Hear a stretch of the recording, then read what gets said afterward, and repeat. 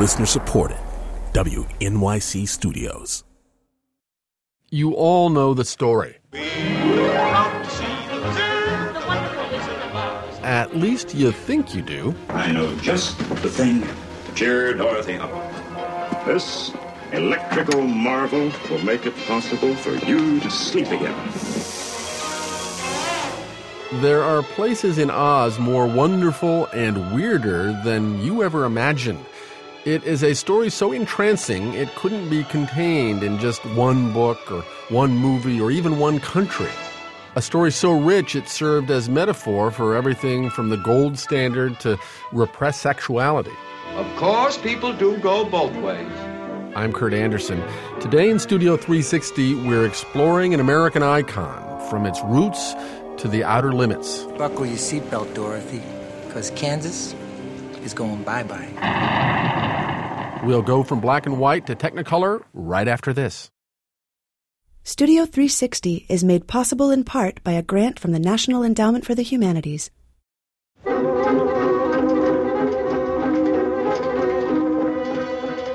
I can't even hear one bar of that music without feeling a jolt of childhood delight and anxiety. Every fall when I was growing up in Nebraska, my siblings and I would sit down for the annual viewing of the movie. It was like a holiday ritual, one I look forward to a lot more than some actual holiday rituals. I'll get you, my pretty. And so even today, 40 years later, almost any random sample of that soundtrack transports me back to that universe of fantastic twisters and flying houses and munchkins and flying monkeys and witches and Dorothy and Oz. I have a feeling we're not in Kansas anymore. I'm not alone in this reminiscence of things past. Almost everybody, I think, has their own set of intense, indelible Wizard of Oz moments. I was certainly drawn to the witch. The director Neil LaBute first saw the movie when he was growing up in Spokane, Washington. I realized the power of the close-up. And when she became, larger than life, I can remember backing away toward the kitchen. Can I still have my dog? No! The novelist Salman Rushdie first watched the movie in a theater in Bombay when he was 10. Years later, he sat down with a videotape and watched it over and over and over again. I fully expected by the end of it to detest the film. Instead, I liked it much, much more because it showed me things, that process, which I had never seen before. I'm Kurt Anderson. Today in Studio 360, we are plunging deep into this American icon, taking you down alleys and roads in Oz that you've probably never traveled before. I don't like this forest. It's dark and creepy. Before the 1939 movie and the songs and the other movies and the Broadway musicals, Oz was conjured in a single book, adored by hordes of children in the early 1900s.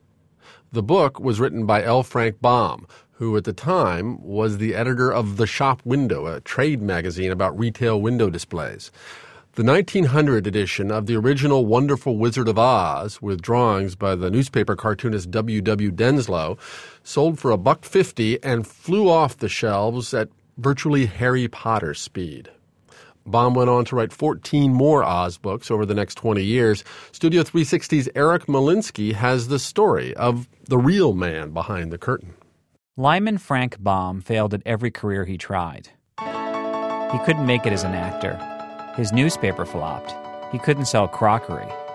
In the Depression of 1888, he opened a general store in South Dakota and sold gourmet chocolates and Japanese lanterns. Baum was literally a rainbow chaser. Michael Patrick Hearn has spent most of his life studying L. Frank Baum. He says Baum was a classic overachiever. Nothing could be done second-rate. If he was going to open a store, it was going to be the best store. If he was going to sell axle grease, it would have to be the best axle grease. If he was going to sell chickens, they had to be purebred chickens. Baum had one clear talent, telling stories. The kids in the neighborhood would follow him around like he was the Pied Piper. He didn't think he could make a career out of it. And his mother-in-law spent her winters with the Baums. And she said, "You better write these down, Frank. You're a fool not to." Matilda Jocelyn Gage may have convinced her son-in-law to write The Wizard of Oz, but her influence on Baum didn't stop there. She was a pioneer in the women's rights movement. partners with Elizabeth Cady Stanton and Susan B. Anthony, until they had a falling out. Gage has been largely forgotten by history, but you can see her radical feminist ideas all over Baum's work, especially with the character of Dorothy.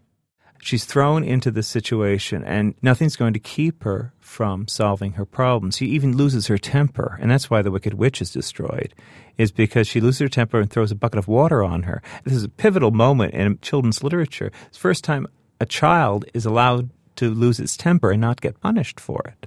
The books were popular, but Baum didn't really hit it big until he turned The Wizard of Oz into a Broadway musical in 1902. All of the things that poets sing, their sweetest lyrics are ding. Baum had finally found success, but that didn't make his life any easier. He tried to end the Oz series after 6 books and move on to other stories, but they just didn't sell. So he decided to build a franchise out of the one thing he got right. Baum moved his family to Hollywood in 1909. The movie industry hadn't even started yet. Baum's Oz films were some of the first motion pictures made in Los Angeles, and he cast unknown actors who would later become the very first movie stars, like Harold Lloyd, Oliver Hardy, and Hal Roach. What was interesting about the films is that everyone had an original score, which was almost unheard of at this time. And this was like the first scoring of motion pictures. In California, it had an orchestra. In New York, it had an orchestra. And then I guess in smaller towns, they would have people playing the piano. But it was not a success. Baum even tried to sell dolls of the new characters as part of the ad campaign for the upcoming books, musicals, and movies. He was doing everything Disney would try 10 years later. But Baum couldn't pull it off. Like Disney, Baum understood the future of entertainment. But his business sense hadn't improved since he tried selling Japanese lanterns to South Dakota miners. Baum's family remembers him as the eternal optimist, taking his failures in stride. But even they admit that his real home was in his imagination.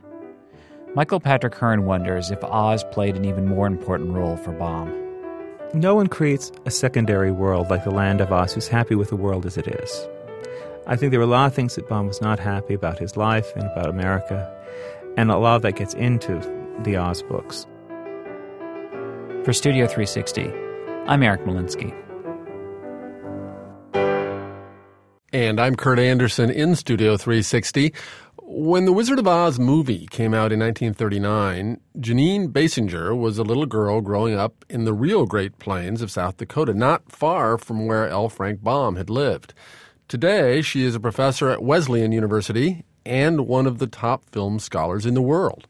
Basinger says that while Baum was extraordinary, growing up during the Depression on the prairies, she knew a lot of folks like him. Many people who didn't grow up on the prairie picture all of the people out there as these sort of sturdy people in work boots, you know, digging around in the earth and making things grow and saying, let's bring in them crops or something, you know. Or Uncle Henry and Aunt Em. Exactly. And the truth is that it was a world of strange eccentrics.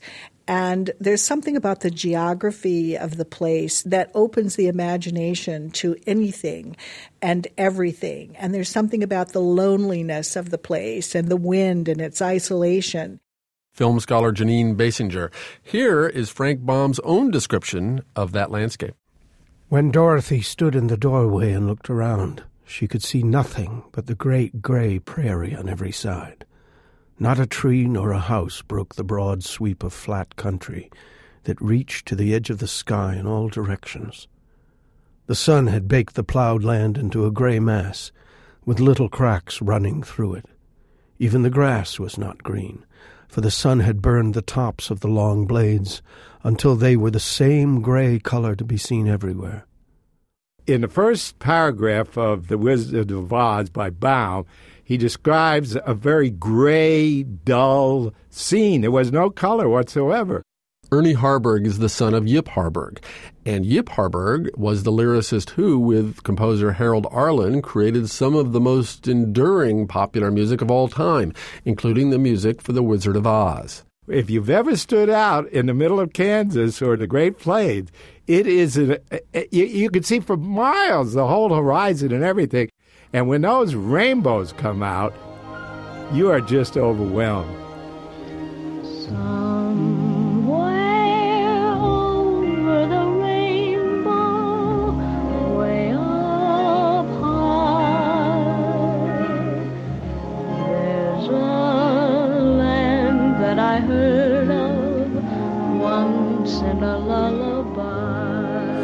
And Yip, your father, came up with the idea of the rainbow. Yeah, oh yes, that's absolutely true. You can read through the Baum book. The word rainbow is never mentioned once.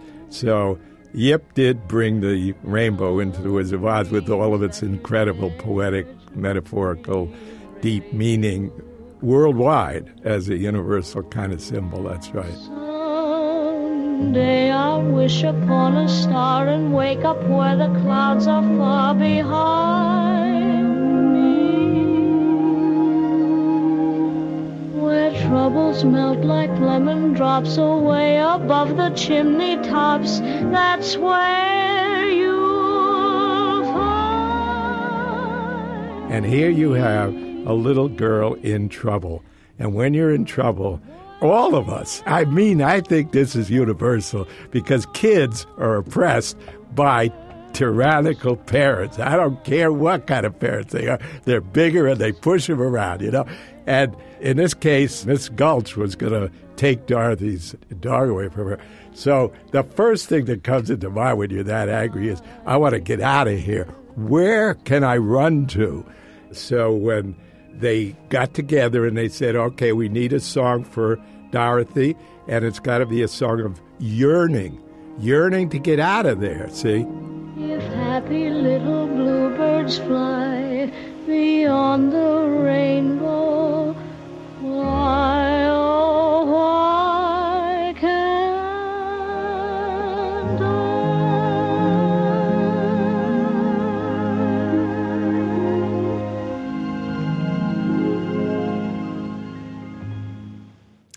Ever since, that yearning has resonated with people around the world. The Wizard of Oz has probably been seen by more people than any other movie, including one 10-year-old boy in India who went to see The Wizard of Oz at the Metro Cinema in Bombay in the 1950s. Soon afterward, he wrote his first story called Somewhere Over the Rainbow. Salman Rushdie went on to write novels, including Midnight's Children and The Satanic Verses. He says the movie was his very first literary influence. And Rushdie has written a wonderful little book about The Wizard of Oz. Let's listen to him reading some of it to an audience in Vancouver. Anyone who has swallowed the scriptwriter's notion that this is a film about the superiority of home over away, that the moral of The Wizard of Oz is as sickly sweet as an embroidered sampler, East-West, home's best, there's no place like home, would do well to listen to the yearning in Judy Garland's voice as her face tilts upward towards the skies. What she expresses here, what she embodies with the purity of an archetype, is the human dream of leaving, a dream at least as powerful as its countervailing dream of roots. At the heart of The Wizard of Oz is the tension between these two dreams. But as the music swells and that big, clean voice flies into the anguished longings of the song, can anyone doubt which message is the stronger? In its most potent emotional moment, this is unarguably a film about the joys of going away, of leaving the grayness and entering the color, of making a new life in the place where there isn't any trouble. Over the Rainbow is, or ought to be, the anthem of all the world's migrants, all those who go in search of the place where the dreams that you dare to dream really do come true. It is a celebration of escape, a grand paean to the uprooted self, a hymn, the hymn, to elsewhere.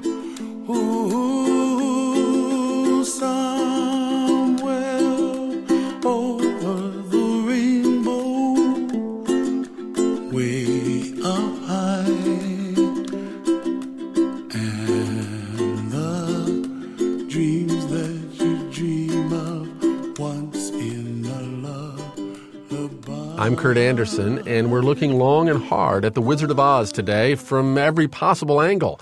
Up next, finding meaning in Oz, from the sublime to the ridiculous. One historian suggested that Toto might have represented those teetotaling prohibitionists. This is Studio 360 from PRI and WNYC. Stay with us. Dorothy? Well, what has Dorothy done? What's she done? I'm all but lame from the bite on my leg. Me, she bit you? No, her dog. Oh, she bit her dog, eh? Studio 360 is supported by Lumosity.com, the brain training program designed by neuroscientists and used by 50 million people. created to improve memory and attention. More at Lumosity.com. Here at Studio 360, we've got a new extra credit challenge for you guys, and it uses today's cutting-edge, game-changing technology, 3D printing. 3 is a magic number. Yes, it is. To the power of another dimension. Turn on the printer, will you? I want to get a print out of this.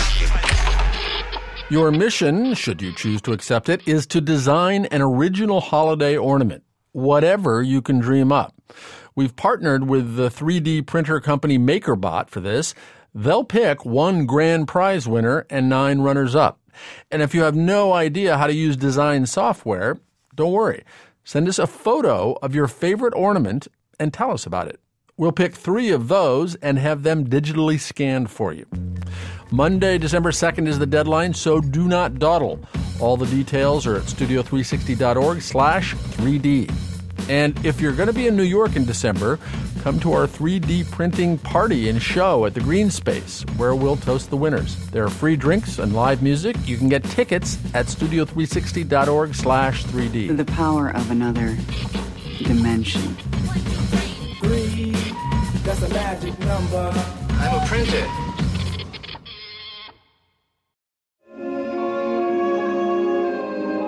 We must be over the rainbow. This is Studio 360. I'm Kurt Anderson, and today we are taking a special guided tour of Oz. Just follow the yellow brick road. Like Elvis Presley or Star Trek or Civil War history, The Wizard of Oz inspires passion so intense that devotees form their own cults and communities. I will be in Lisle, Illinois for the Osmopolitan Convention. I will be in Grand Rapids, Minnesota for the Judy Garland Convention. I will be at the Munchkin Convention in New Jersey, the Chesterton Festival in Chesterton, Indiana, the Land of Oz Park at Banner Elk, North Carolina. Wherever Oz is, I is what I say. It's no surprise that Oz conventions are held all over the world, including one every year in Chittenango, New York. We spoke to Margaret Pellegrini at one of these Oz extravaganzas. She died this past summer at the age of 89.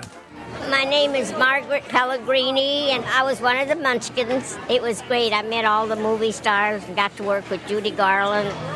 How many have seen The Wizard of Oz? And you know, we have been coming here since 1988.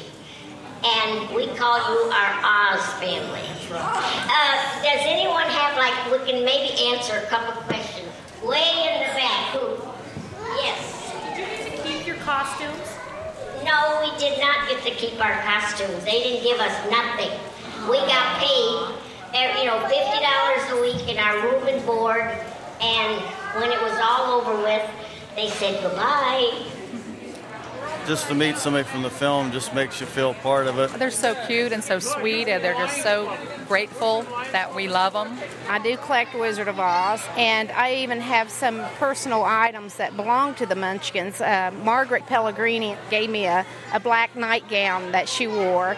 I have a pair of pants and shoes that Clarence Swenson gave me that he personally wore. I have a pair of shoes from his wife. I mean, they're tiny. Collecting Munchkin clothes may be a little bizarre, but just as strange are some of the theories about Oz that have sprung up over the years.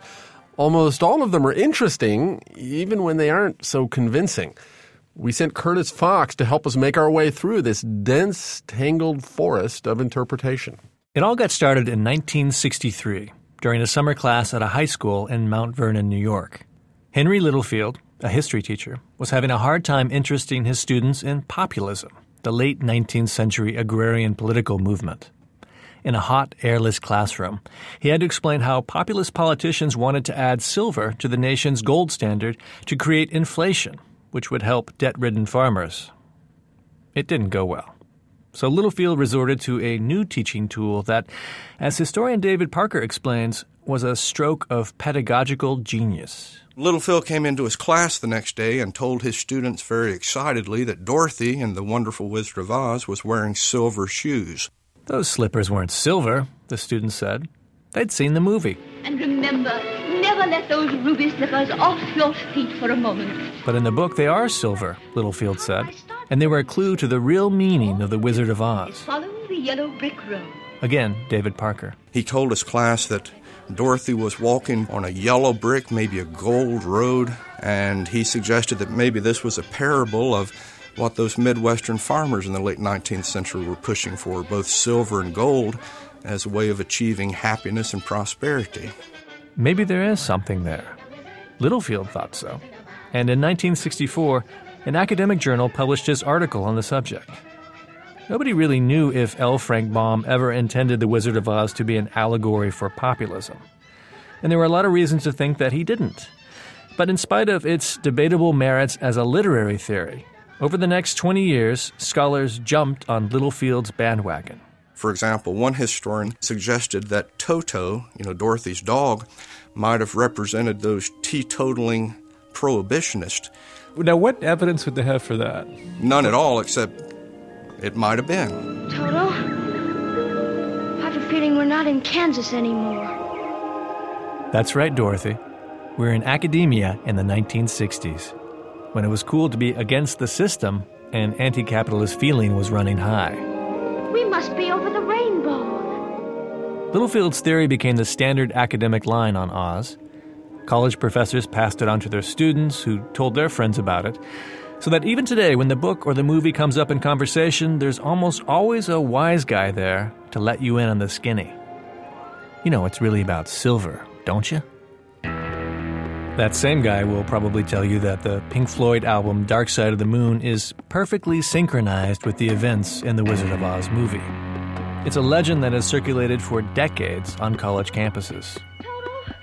Oh, you can't. You mustn't. Auntie Em, Uncle Henry, you won't let her, will you? Nick Mason, Pink Floyd's drummer, is not one of the believers. Yeah, this is, I'm afraid to say, is a piece of complete nonsense. But truth can't stand in the way of an irresistible rumor. And the Littlefield populist theory, like the Pink Floyd synchronization theory, lives on as urban folklore. In the meantime, many other interpretations of The Wizard of Oz started blowing around. One scholar has argued that it's really a lesbian love triangle between Dorothy, Glinda, and the Wicked Witch of the West. Then there are the Freudian interpretations. Those ruby red slippers? Well, obviously they symbolize anxiety over Dorothy's budding sexuality. From this perspective, there's no such thing as an innocent movie. Give me back my slippers. I'm the only one that knows how to use them. They're no use to you. Give them back to me. Give them back. Keep tight inside of them. Their magic must be very powerful, or she wouldn't want them so badly. You stay out of this, Glinda. And since we're talking about sex, what about the ambiguous gender roles here? Take the Cowardly Lion. Shame on you! He cries, he runs away in fear, he does all the things that no real man or lion would do. And you know why? He's gay. Yeah, it's sad, believe me, missy, when you're born to be a sissy without the vim and vibe. Yes, there were always rumors, but the Cowardly Lion was finally outed by gay scholars in the 80s and 90s. Dee Michelle is writing a book about Oz and the lives of gay men. Gay enthusiasm for The Wizard of Oz is, of course, a stereotype.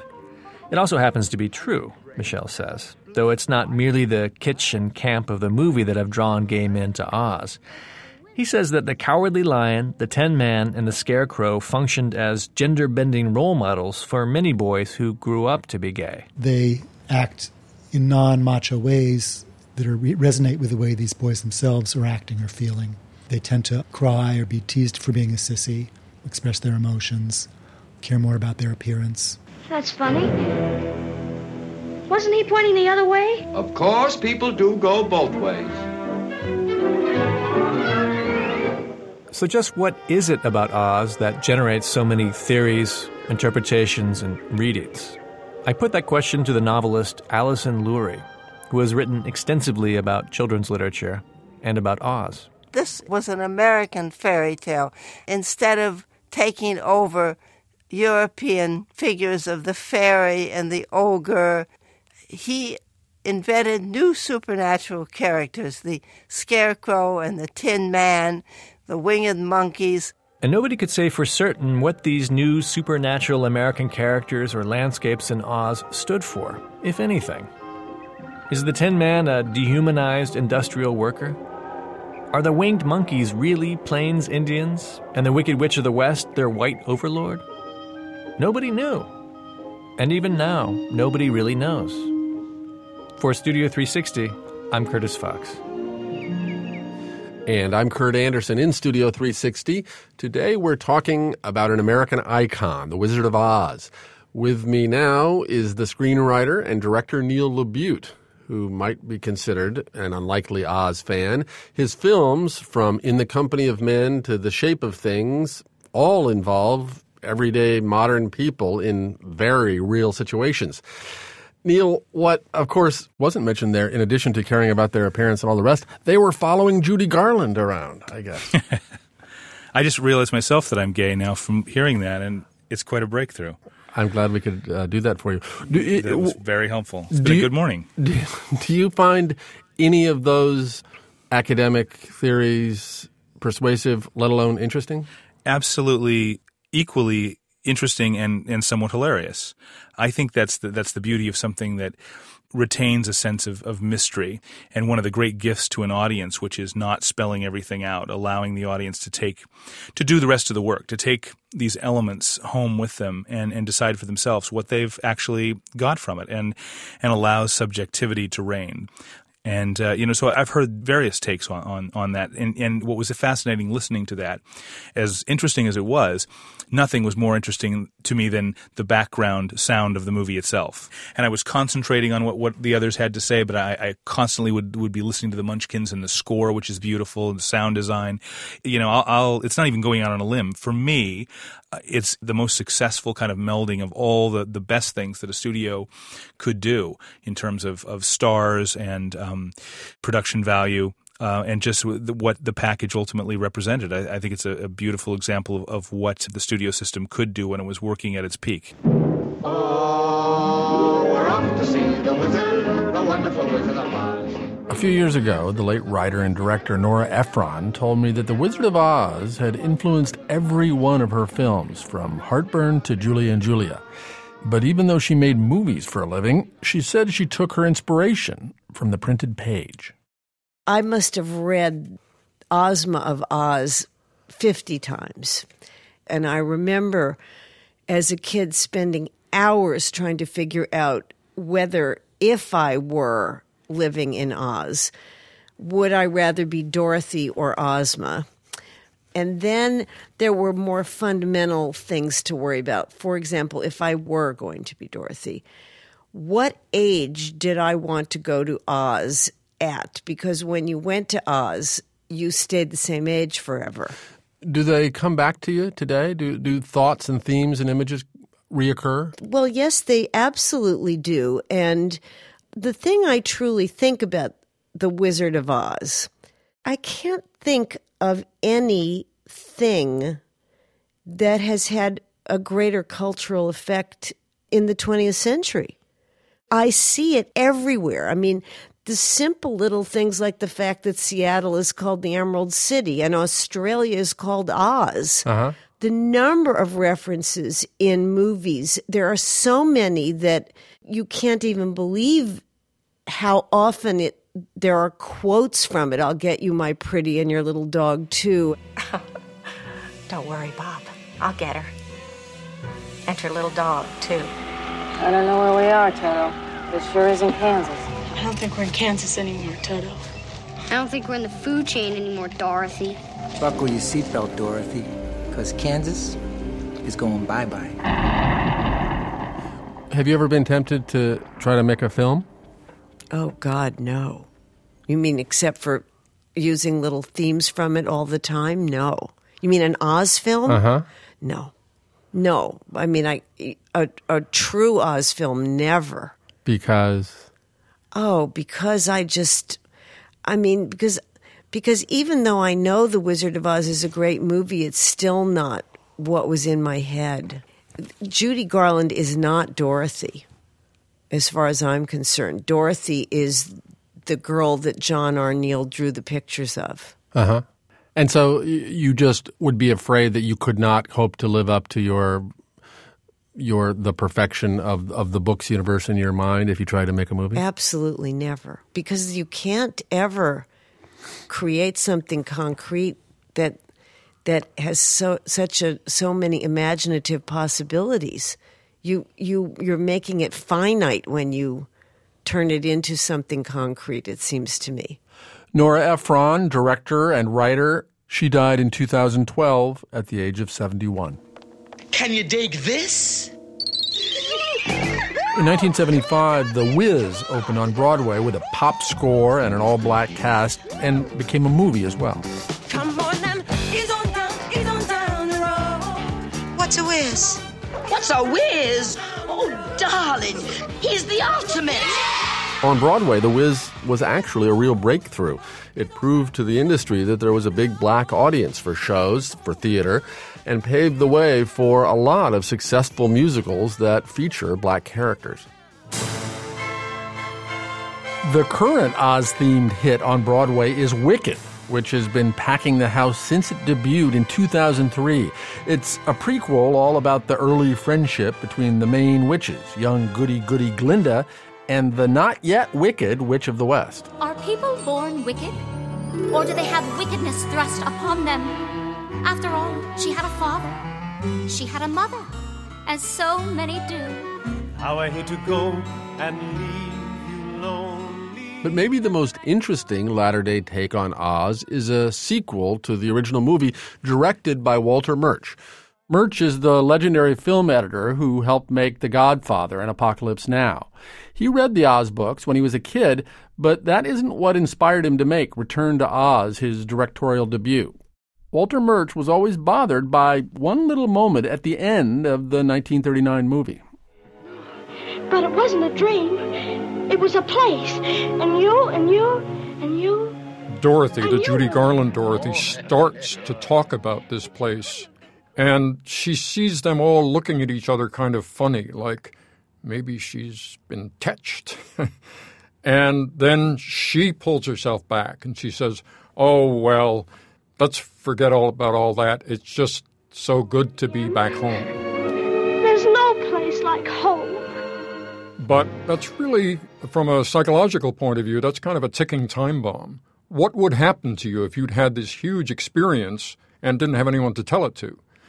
Aunt Em, at the end of her tether, reads this ad of somebody who promises to solve these kinds of problems, and she takes Dorothy to this doctor. You mentioned something about a tiger. A lion. A cowardly lion. And he could talk, too, like the Scarecrow and the Tin Man? Yes, all the animals in Oz could talk. I think I know just the thing to cheer Dorothy up. This electrical marvel will make it possible for you to sleep again. Dorothy is about to get electroshock therapy when she's rescued by Princess Ozma and whisked right back to Oz, where she makes new friends. Pleased to meet you. I am Tik-Tok, the Royal Army of Oz. Battles a wicked queen. I believe I'll lock you in the tower for a few years till your head is ready, and then I'll take it. I believe you will not. Once again, Dorothy saves Oz, but she decides to go home again. I wish I could be in both places at the same time. Dorothy! Are you all right? Is there a favorite scene that you do like from the 1939 movie? The moment where Dorothy throws water on the witch. It's a wonderful, very simple effect, which is that she melts. But in fact, the actress Margaret Hamilton must be just sinking into a hole that they built for her, leaving her clothes behind. But what she says has always struck me. I'm melting. I'm melting, but then she says, what a world, what a world. And that's very Baumian because it just talks about the strangeness of existence. You cursed acid rat! Look what you've done! I'm melting! Melting! Oh, what a world! What a world! Who would have thought a good little girl like you could destroy my beautiful wickedness? Ah, look out! Look out! I'm going!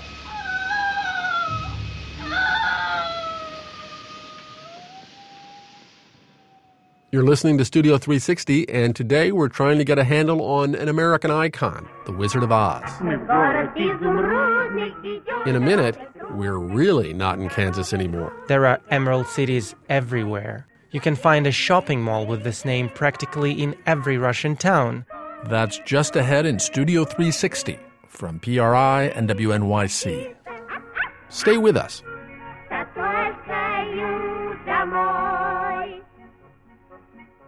Studio 360 is supported by Lumosity.com, the brain training program designed by neuroscientists and used by 50 million people, created to improve memory and attention. More at Lumosity.com. I'm Kurt Anderson. This is Studio 360, and today we're exploring an American icon, The Wizard of Oz. When I was a kid, there was no earthly place less like home than the Soviet Union. In fact, one of the first times I watched The Wizard of Oz on TV in 1962, the Cuban Missile Crisis had ended only a few days earlier. To us, back then, the Soviets might as well have been the Wicked Witch and her flying monkeys. But I've now discovered that while I was watching the movie and thinking about Khrushchev nuking Omaha, Russian kids were enjoying The Wizard of Oz on their own terms. Very much on their own terms. Vasily Arkhanov explains. As a kid growing up in Moscow in the 70s, I knew nothing about Frank Baum or Judy Garland or Kansas. If at that time I had somehow found out about an American girl named Dorothy, I would have deemed her an imposter. In our book, she was Ellie. It was Ellie who walked down the yellow brick road in search of an emerald city. Ellie who met her friends the Scarecrow, the Iron Woodman, and the Cowardly Lion. Ellie who sang our favorite song that went like this. Down the difficult path we go that leads to Emerald City. Мы в город изумрудный, идем дорогой трудной, идем дорогой трудной, дорогой прямой. Заветных три желания исполнит мудрый Гудвин. It all began almost by accident when Alexander Volkov, age 46, decided to learn English. A chapter from The Wonderful Wizard of Oz was his assignment for home reading. He read and recounted it to his two sons. They were so intrigued that begged for more. Volkov's granddaughter Kaleria remembers. He kept translating for them and also making up new episodes. He was very imaginative. Later, he put everything on paper and showed it to the publishers. The first edition was simple, complemented only by a few black and white drawings. It went completely unnoticed. It wasn't until 20 years later, in 1959, when the colored illustrations by artist Leonid Vladimirsky turned it into an overnight sensation. Before I started to draw, I watched not only the movie but also the American edition of Baum's book, illustrated by Denslow. I noticed that he made his scarecrow really scary. His head is filled with straw. He has big, round eyes and a hole in place of a nose. And I thought, a scarecrow should scare away the crows, not the kids.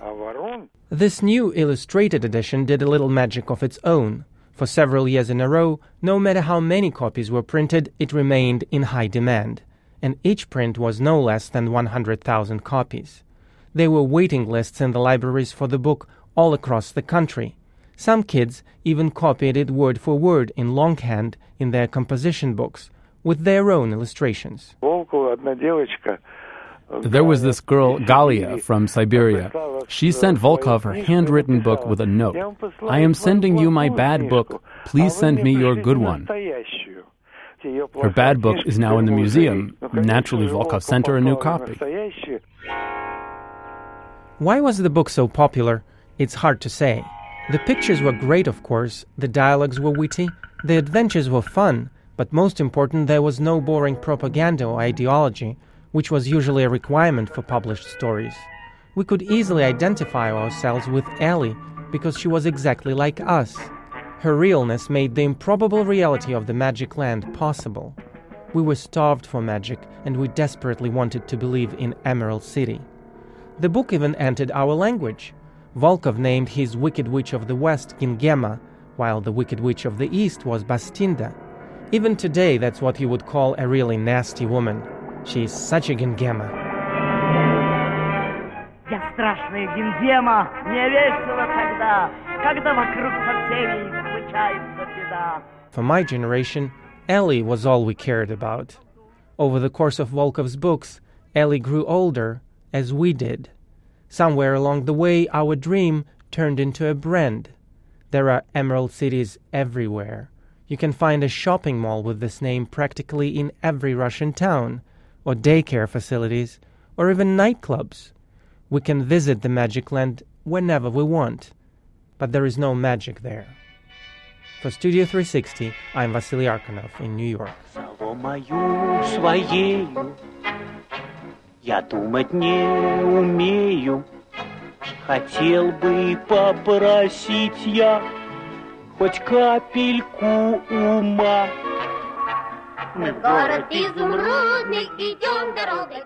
It's fascinating for someone who grew up in South Dakota to hear that because, of course, there's an enormous connection between the prairie, agriculture, and geographical makeup in the Russian steppes. So, of course, why wouldn't the literature work for both? Once more, that's Janine Basinger, the film scholar and Wizard of Oz expert. Is there, do you think, a peculiar kind of DNA of Oz that makes it different from Alice's Wonderland or Narnia or Tolkien's Middle-earth? How is it a fantasy universe of its own? I think Oz is a little bit simpler, a little less burdened with meanings and moralities, and it was definitely written for children. It's a very American kind of fairy tale. It's modernized. It's not loaded with morality. It's got pep and energy and sass, and it's, I think that's what it is about it. It's ours. As a film professor, have you noticed over the years any difference in the way students sort of regard the movie or react to it when they see it? The Wizard of Oz remains pure for them because they experience it as children. They're like, oh, I love to see this. I loved this when I was a kid. And they tend never to say, gee, that wasn't very good, because it can re-deliver what it delivers to you when you're a kid. And I think that's the reason the film can go forward over time. It's divorced from time. It doesn't have all these heavy political meanings that date it. The talent is fresh and new. The music is joyous. The color is great. And it can work for them as a happy memory of something they loved as a child. That's film scholar Janine Basinger. In an amazing performance, the singer Bobby McFerrin manages to recapture the delight of that childhood experience. He condenses the entire movie into a manic 10-minute medley of songs and dialogue. We caught up with McFerrin while he was out on tour, and I asked him about his childhood memories of watching The Wizard of Oz. Well, I remember that I couldn't stop laughing for a good 10, 15 minutes when the lion sang, "If I were king of the forest," I just thought that was the funniest thing in the world. If I were king of the forest. And I remember kicking the covers off my bed and, just flailing about in laughter. It really struck my funny bone. Well, we would love to hear your celebrated performance of The Wizard of Oz, if you do it for us. Let's see. Where should I start?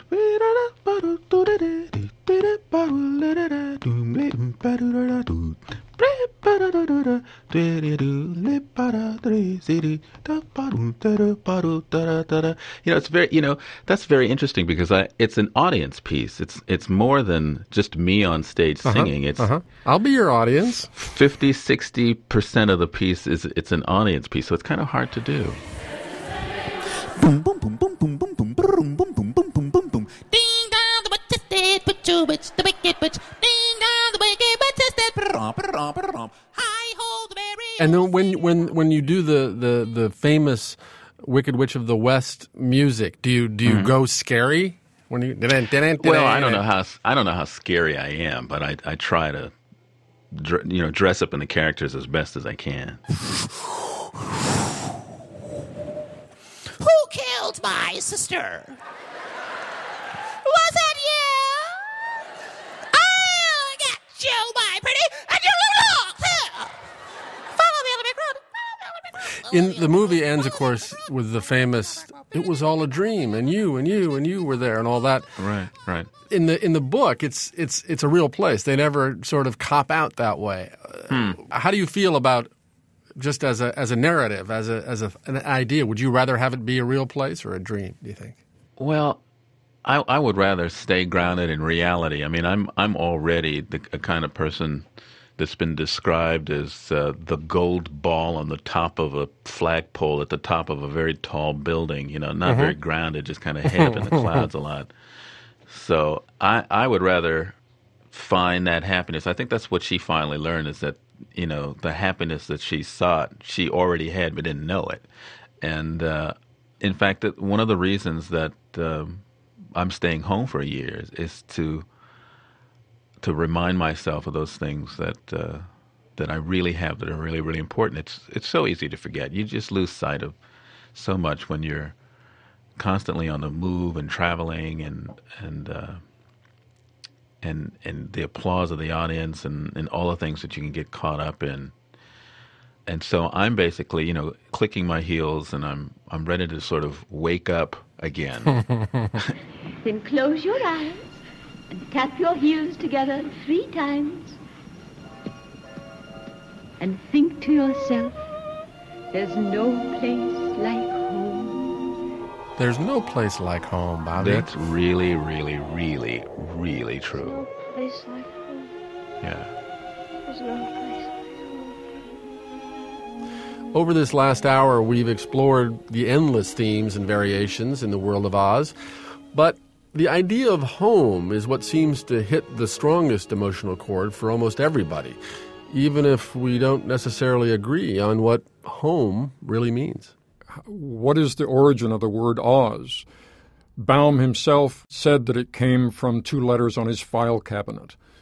But you meet people from the neighboring land, which is called Ev. And as strange as it may seem, if there was a Turkish person sitting at this table, those 2 words, Oz and Ev, are words that to the Turkish culture are pillars of kind of psychic grounding. Oz means the soul or the essence, the nectar, the central core of your being. And Ev means home. This was a real, truly live place. And I remember that some of it wasn't very nice, but most of it was beautiful. But just the same, all I kept saying to everybody was, I want to go home. And they sent me home. I think the place you were born and raised always feels like home in a way, and for me, I go to Bombay and I have that feeling of going home. I do. But it's not a home I particularly want to live in anymore, in the same way as you want to move out of your parents' house at some point, In the end, the home that matters is the one you make, and that's what becomes the most important feeling of home, and I have that like anyone else. And that's why I take such issue with this idea in the film that there's no place like home idea, which is that return is the point. Return isn't the point. Going forward is the point. Who would go to Kansas when you could live in Oz? Sorry, Kansas. But in fact, in the books, in the Oz books, Frank Baum quite rapidly came to the same conclusion. And in the 3rd or 4th book, I forget, actually Dorothy takes Aunt Em and Uncle Henry and takes them to Oz, and they all settle down there. So the discovered world, the invented home, becomes home. And I think that's more truthful about our relationship with the idea of home than just that you always have to go back to where you started. But anyway, Toto, we're home. Home. And this is my room. And you're all here. And I'm not going to leave here ever, ever again. Because I love you all. And, oh, Auntie Em, there's no place like home.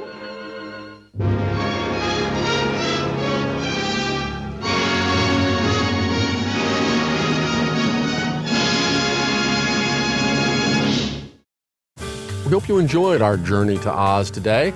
If you'd like to know more about what you heard in the show, you can visit our website, studio360.org, and let us know what you think of this program and what other American icons we ought to be looking at. I'm Kurt Anderson. Thanks for listening. Studio 360 is produced by WNYC along with PRI, Public Radio International. The production team includes Vital Malad, David Krasnow, Jenny Lawton, John Delore, Sean Ramaspuram, Alana Harper, Eric Malinsky, Julia Lowry Henderson, Julie Dorio, Zachary McCune, Felicity Sheehy. Thanks as always to WNYC's Chris Bannon. Our theme music is by David Van Tighem. Studio 360 is supported in part by the SC Group, whose charitable resources include FJC, a foundation of donor-advised funds at fjc.org, and by an award from the National Endowment for the Arts. Art Works. Studio 360's American Icons project is made possible in part by a grant from the National Endowment for the Humanities. Great ideas brought to life. PRI, Public Radio International. You told the sheriff that you were walking to Nebraska. Next time in Studio 360... That's right, to get my $1 million. I'll talk with the director Alexander Payne and the 3 stars of his new film, Nebraska, including Bruce Dern. You gotta get up pretty early in the morning to steal a scene from me. That's next time in Studio 360 from PRI and WNYC.